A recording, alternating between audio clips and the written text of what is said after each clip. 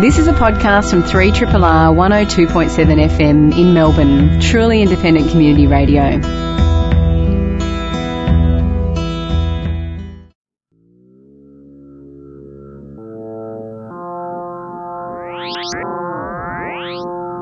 Zero G.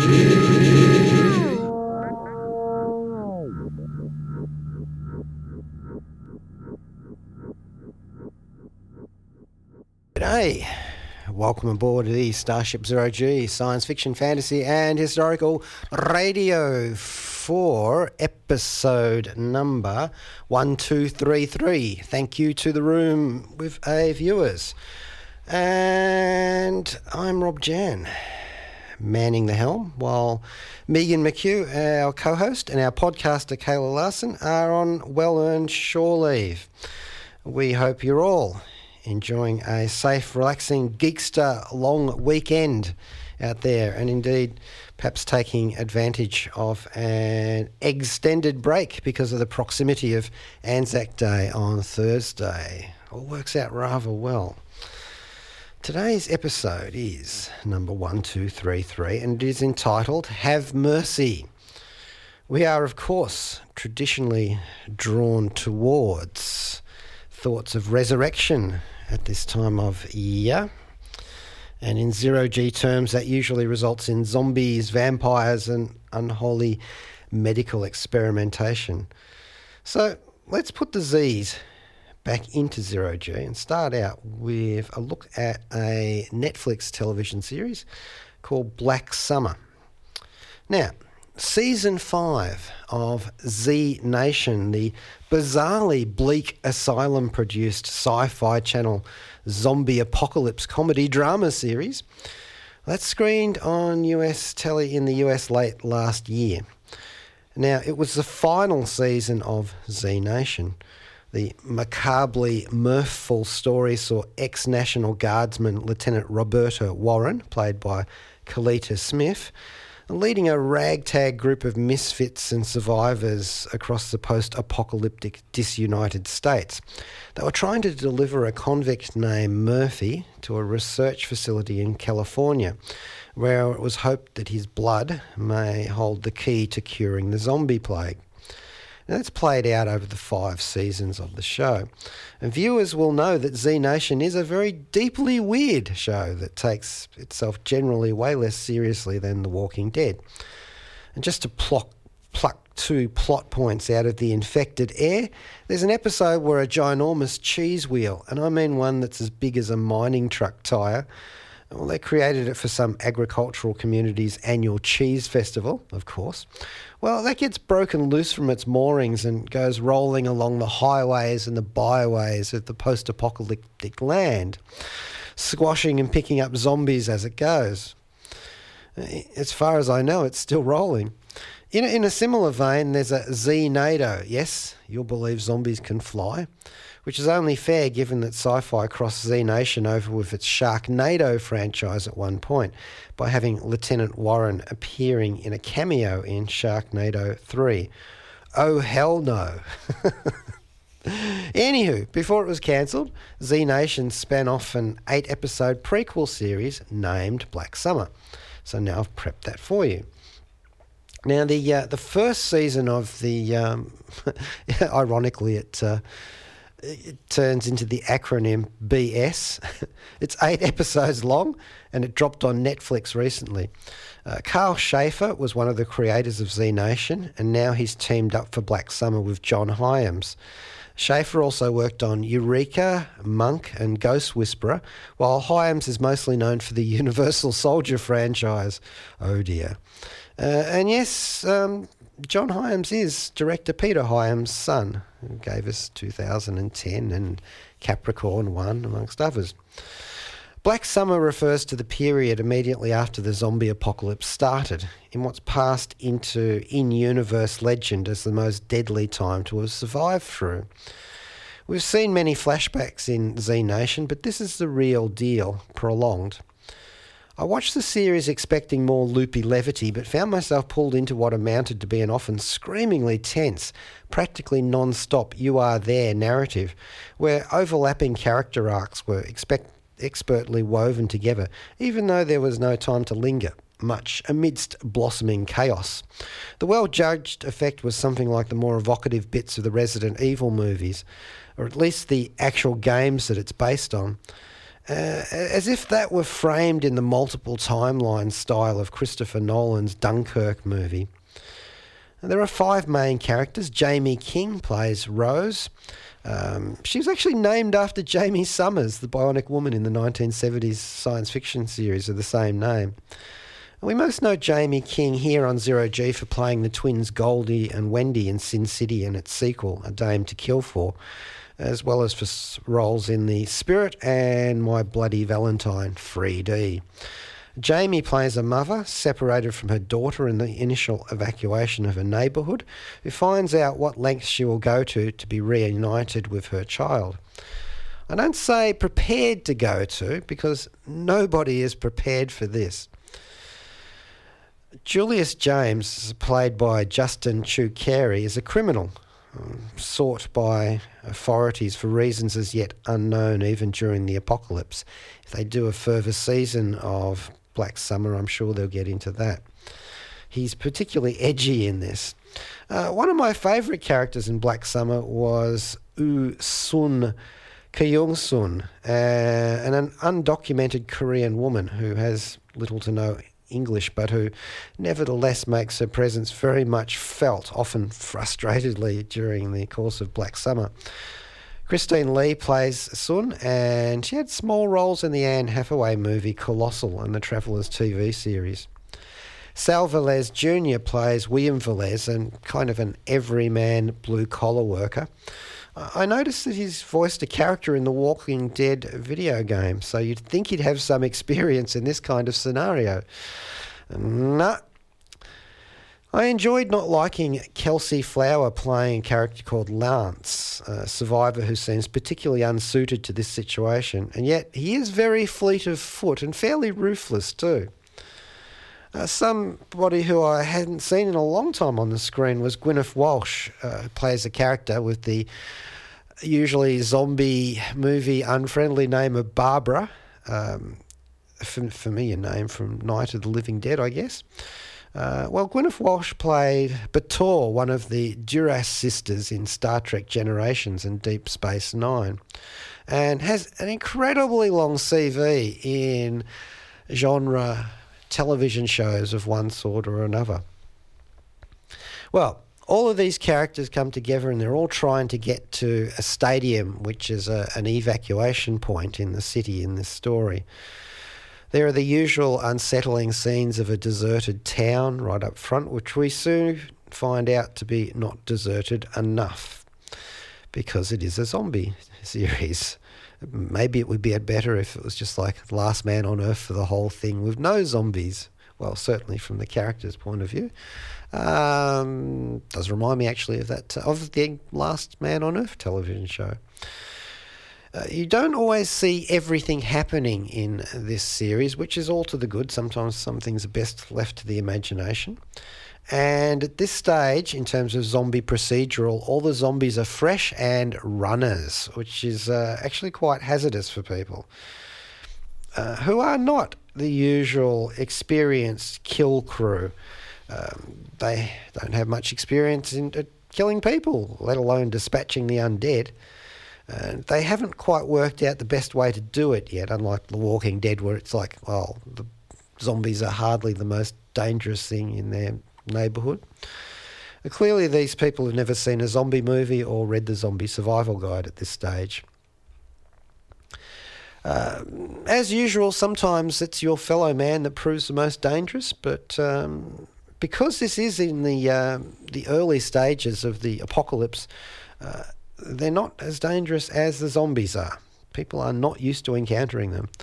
And there's a lot of open shock and not post-traumatic stress. They're actually involved in the traumatic stress right then and there. And you can see that it's the actors are playing this to actually show it having a real and present effect upon the people.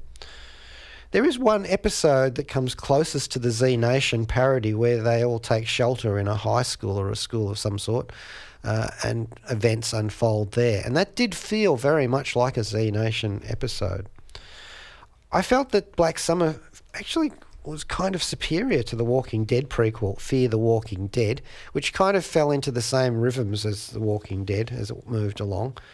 And there's some really striking imagery in this story, a stage where some of the characters get to the stadium and there's a person framed against an entire wall of red plastic seating. I thought that was really nicely done. It's a full-on actioner that doesn't let up, and one of the highlights is the way the stories dovetail and overlap. Everyone has their own point of view, and you get to see it switch multiple times as one group links up with another and or drives past them. It's one of those ones where you go, what would I do in this situation? And it's frequently answered too, not always to the good. So yeah, Black Summer on Netflix, 8 episodes, a prequel to Z Nation. The important question you may want to ask is, do I need to have seen any Z Nation before this? Not at all. You could just jump right into this one. Are there any crossovers with Z Nation? I didn't spot any myself. They could easily have put some in if they wanted to, but I don't think they went there. Z Nation has had a lot of flashbacks to Black Summer in and of themselves. So, you might want to check it out before. All right, now we're going to have a track here called Bury Me Alive, which is from the American rock group We Are the Fallen's debut album, Tear the World Down. Why am I playing this? Because the director, Kyle Newman, is the husband of Jamie King, who plays the character of Rose in Black Summer. And she appears in the music video, so you can check that out on wherever you like to stream your things and see her in that. So it's actually kind of a metaphor for the end of relationships. So they've got a funeral and a burial. Well, you can work it out. Would possibly not play out exactly quite the same in the zombie apocalypse sense. So there you go. A little bit out of left field, or Potter's field perhaps, given the context. But this is We Are the Fallen, Bury Me Alive. Broadcast mode. This is Crichton, the service android aboard the Starship Zero-G on 3RRR FM. SOS! SOS! Mayday! Help! I am being held captive by rogue makeup artists who want to cover my face in plaster and latex rubber. Panic mode. Get me the hell out of here! Yeah, and then we had Bury Me... well, the track was from Bury Me Alive, and it's called We Are the Fallen. And I think we'll actually continue a little bit here on Zero-G with a DVD called Anna and the Apocalypse. For some reason, I keep calling this April and the Apocalypse. Now, this is a 2017, I love the description of this, Scottish Christmas zombie musical film. It's directed by John McPhail, who's come up through the ranks of doing a bit of camera work before he started directing. And he worked on something called Battlestar Galactica by Your Command, which I'm not exactly sure if that's a television show, 2008. Yeah, well, actually, I suppose it would be. Either that or it's some kind of spin-off or a video game or something. Anyway, this is his... I could say this is his magnum opus, because Anna in the Apocalypse is actually or magnum opera, actually, is a pretty damn fine little piece. It's set in the time coming up to a Christmas. So, yay, Christmas movie. And you can tell that because at one stage the sets are described like Narnia threw up over Oz, which is probably quite apt of the festive decorations. So, well, we're not that far off talking about it at Easter. The one feeds into the other, so to speak. Yes, it is a zombie musical, so really we're in Buffy territory. Once more with feeling springs to mind when I'm listening to this and watching it. The songs and the dance numbers are they're good in themselves. I think they'd work wherever you put them out on. even if you didn't have them in context of the genre. And speaking of Buffy the Vampire Slayer, yes, they're teens at school suffering through this zombie apocalypse. So, of course, they got extra angst on top. Would you like teen angst with that? Yes, of course. There's a dodgy headmaster, as usual, in these sorts of things. And they get extra points from Zero G for a reference to Iron Man, which they actually get right. And then they even speculate about what might have happened to Robert Downey Jr. during the zombie apocalypse. Shades of Zombieland and Bill Murray. There are some great little set pieces in this. A bowling alley refuge that provides all of the opportunities for 10-pin mayhem that you would expect. There's a group of young thugs who you would expect are in their element, but are they? And the characters really work well together without belying the fact that it's often necessary to have them eaten along the way. Ella Hunt plays Anna Shepherd, the Anna of the Apocalypse of the title. She's an English actress. She worked on Les Mis in 2012 and a really good little science fiction film called Robot Overlords in 2014. She's kind of playing a character who's shocked her father by saying she doesn't want to go to university straight away, but she wants to go in a gap year and travelling to Australia, as they often do in these things. She gets a bit distracted early on. She's dancing away with her earbuds in and pretty much hoofs her way through the early stages of the apocalypse without noticing. I guess, pre-Christmas in Scotland, it can be a bit like that. I thought the characters all interacted very well. There is a bit of a teen romance in this. Well, what are you going to go for? And the songs are lively, and it is a bit of a different one for zombie apocalypses. Because the musical stuff carries it through and gives you a bit of a cross-genre outlook. I mean, really, the name of the game with zombies now is cross-genre, and this one does it very effectively and very well. It probably didn't cost a fortune to make, but who cares? I think they get their procedural done well enough, and as I said, it's a pretty good musical too. There is a soundtrack album available, and I think we will play. I Will Believe is the track that I am playing from Anna and the Apocalypse, the original motion picture soundtrack, and it stars the lead actress Ella Hunt and Mark Benton, one of the other major characters in this rather charming little zombie comedy musical, Anna and the Apocalypse is the name of the track. Hello, me little lovelies. This is your old fat Artie Jack on Radio Free Triple R. You're listening to Zero G, and if you don't listen to it closely, I'm going to jump through your speakers and rip your bloody arms off. And I will too.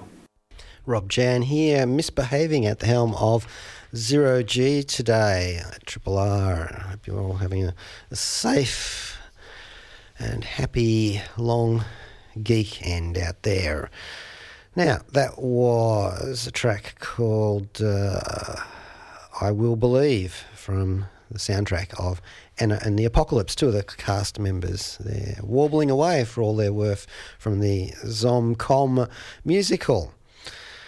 Now, to Star Trek Discovery, which has just dropped its Season 2 finale episode on Netflix.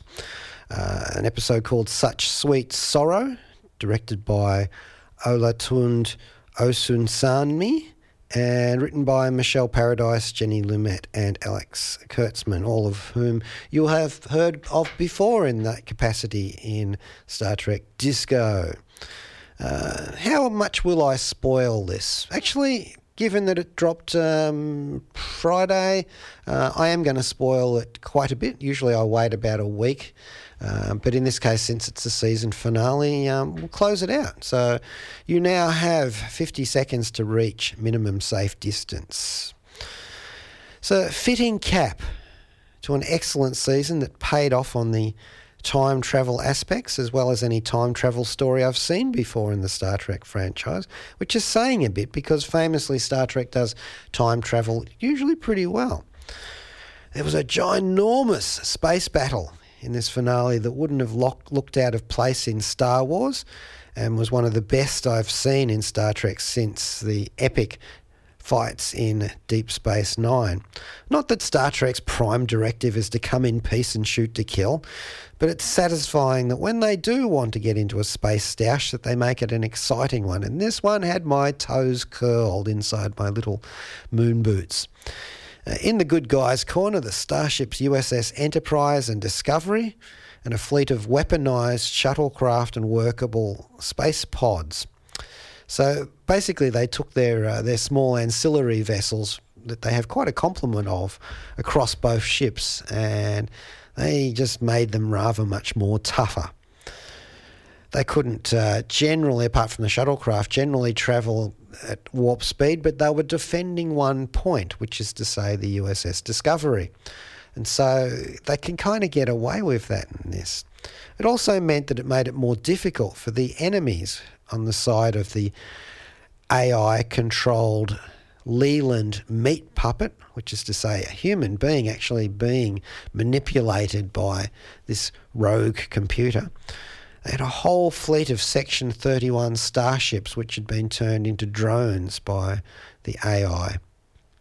Now, this opponent is an artificial intelligence, self-aware and presumably not very happy at being forced to monitor the galactic internet for threats to the Federation's security. I mean, imagine what it's had to read and see. And by the way, across all of the Star Trek incarnations, our heroes have battled rogue AIs, computers, cyborgs, robots and androids. And mostly they've had to pull the plug on the infernal machines and send them to Silicon Heaven. Occasionally they've been able to bring them into the fold and work with them, as with Commander Data, or indeed the overwhelmingly powerful V'Ger living machine from Star Trek The Motion Picture. Anyway, the rogue AI made a pretty tall enemy for our stalwarts to face, which is one way of measuring how good your heroes are, by how bad and effective their villains are. Michael Burnham and a good proportion of Discovery's bridge medical and engineering crew made the sacrifice play and travelled into the far future in order to get the database aboard Discovery away from Control. Control apparently needed that database to upgrade itself even more. I don't know, it seemed to be doing pretty good without it. Well, we've seen the Discovery abandoned in the future in the short Trek episode Calypso. So is that how she got there? And Discovery's computer in that story Calypso had achieved AI status by itself, and hopefully not through any machinations of Control. Isn't much of a sacrifice to end up exploring the future in 900 years' time? It's like Voyager, really, isn't it? I'm thinking, aren't they just doing what they're supposed to do? And I don't know if it'll be sticking anyway. I mean, they've got the engineering expertise of Tilly, Jet Reno, Commander Saru, Michael Burnham, Mr. Stamets, if he survives his injuries, and now he's got his partner back in sickbay, I'm sure he will. And also the genius Tilly's friend, the Zahian Queen, me honey ike halai kapu. Okay, I speak Zahian with an accent. Actually, the one who really did make the sacrifice play was Admiral Cornwell, who had to lock herself in a sealed room and seal it to boot with a ticking photon torpedo, which, you know, that was fairly full on for her and the end of her story arc. I'll have to accept that the space battle made tactical sense. It did seem to. A little bit doubtful about all those small ships going pew, pew, pew against the actual starships deploying phasers and photon torpedoes. But then again, have to think that Section 31 was trying to capture these ships, not necessarily destroy them. Well, they were going to lose anyway, so that does make sense. And they would have, except for a Hail Kalis pass when Chancellor Laurel arrived with a whole Klingon fleet booming in to save the day. Roaring, it is a good day to die. But not our day, obviously. And they did line up all of the time travel ducks that they'd carefully set to paddling over the course of the season. It all actually made sense to me. They did spend rather a lot of time saying goodbye to Spock throughout the show. and the episode before that too, come to think of it. And Ethan Peck makes a very acceptable Spock too, I think. If they decided to do a, say a Captain Pike series in command of the Enterprise with Ethan Peck playing his Spock to his Captain Pike, I think it would work quite well. Although there is form for this. Remember, back in the day when they originally did the Star Trek pilot, it was with Captain Pike, and the network said it was too cerebral, which is possibly because there were aliens with big brains in it, but I don't know for sure. Still, Anson Mount does a great job as Captain Pike here. Very self-aware of his hideous, terrible future, as we saw in that original pilot. Once it was reworked into the Star Trek episodes, the classic original series, The Menagerie, Pike is savagely burnt and crippled by a radiation baffle plate explosion or some other bit of technobabble, and ends up in a wheelchair where his only means of communication is to flash a light for yes or no. I would have actually thought that the Federation would have had a bit more tech involved, but that was back in the 60s. But, you know, Pike knows this fate's coming for him. He's seen it in a time travel vision. And yet he stands it like a man and gives some back. I'm very impressed by the character. And Anson Mount's performance in general, making Pike one of the best Starfleet captains we've ever seen, bar none. Although, of course, this same character, rewritten, goes on to inform the character of Captain Kirk. So it's all of a piece. I think Mount obviously enjoyed having some more lines to speak of than he did have playing Black Bolt in the short-lived Inhumans television series. And of course, Michelle Yeoh as the former Terran Emperor Giorgio from the Mirror Universe.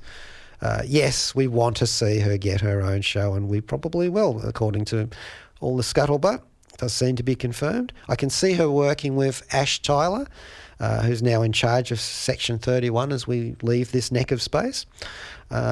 And it's just going to be a lot of fun as she gets to do all the things that she's not really supposed to be doing in the Federation, but under the Federation's name. Do you think she's going to try and take over the UFP? Wow. Of course she's going to. They did a bit of retconning in the finale of Star Trek Discovery Season 2 as well. They all swear to never speak of the fate of Discovery again because they don't want any possibility of a resurgent control figuring out where the Discovery is so it can go off and get the data that it needs. And they're not going to speak of Spock's sister again outside of the family. Or the very handy spore drive, that strange bit of technology, organic technology that gives them mushroom to manoeuvre with in space. So all of that sort of hyper-classified, and that will allow us to not encounter it again in the original series, which they say they're going to run up to the timeline of that in Season 3 of Star Trek Discovery, which has been confirmed. Now, I thought they did a really good job with this season, but then I actually liked the first season too. Being a Klingon fan, I just loved all of that. I thought that was great. And we will have a little track here called the main title theme from Star Trek Discovery. And this is from Jeff Russo's original one, but this particular interpretation is by a guy called Mambo Presto. I've heard some pretty good piano solo versions of this too, but this is not.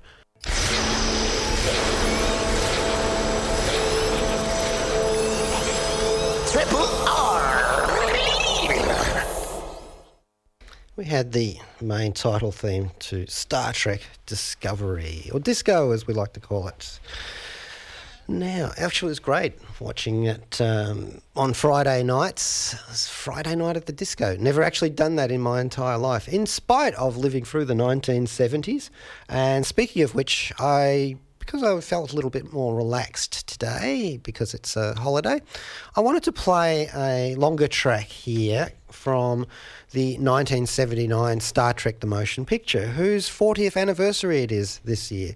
Hooray! The first of the Star Trek movies, and one of the best, I think, directed by Robert Wise, in my humble opinion, and scored magnificently by the worthy Jerry Goldsmith, one of the finest science fiction motion picture soundtracks that have ever been composed. Now, this one actually comes from the big triple album that La La Land Records put out.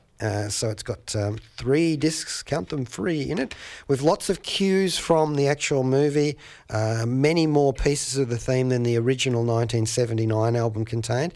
In fact, it contains also the 1979 album in total, and there's so much in here, including early working versions of most of the tracks too.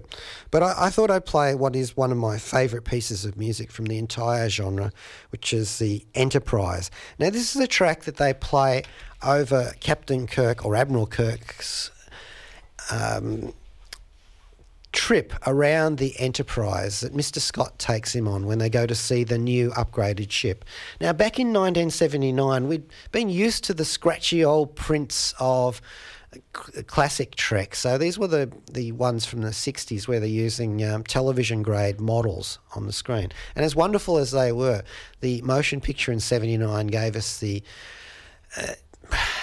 well, for me, it was a spiritual experience of seeing this mighty starship realised in all her glory on the screen for once. I know, get a cabin. For me, it was a transcendent experience. And seeing it up there, wow, just knocked me out. And the music accompanying it as well. And basically, it also filled a little bit of a thematic story circle for Captain Kirk, Admiral Kirk. He was being rowed around his ship to see how it sat after 5 years away from it, basically, or 2.5 years away from it. Now, that's very, very apt to Captain Horatio Hornblower, whom Captain Kirk was based upon as a character, at least partly. Gene Roddenberry very much liked the nautical concept of this captain growing into his role over the course of his mission, and having very similar, in some cases, adventures to Hornblower.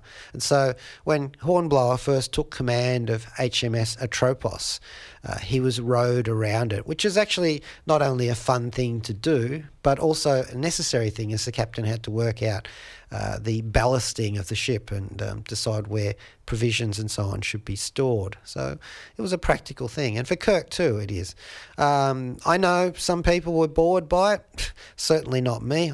It's just the way I'm built. I like seeing starships in movies. So here we go, the Enterprise sequence from Star Trek The Motion Picture. Enjoy. Hi, this is Corey Maccabee from Stingray Sam and the American Astronaut, and you're listening to Zero G on 3RRR FM. He does the things that folks don't do that need to be done. Thank you, Mr. Scott. And Mr. Jerry Goldsmith there with Star Trek The Motion Pictures, the Enterprise theme. A little bit of that shows up elsewhere in the Star Trek canon. Would that be the phaser canon? Yes, indeed.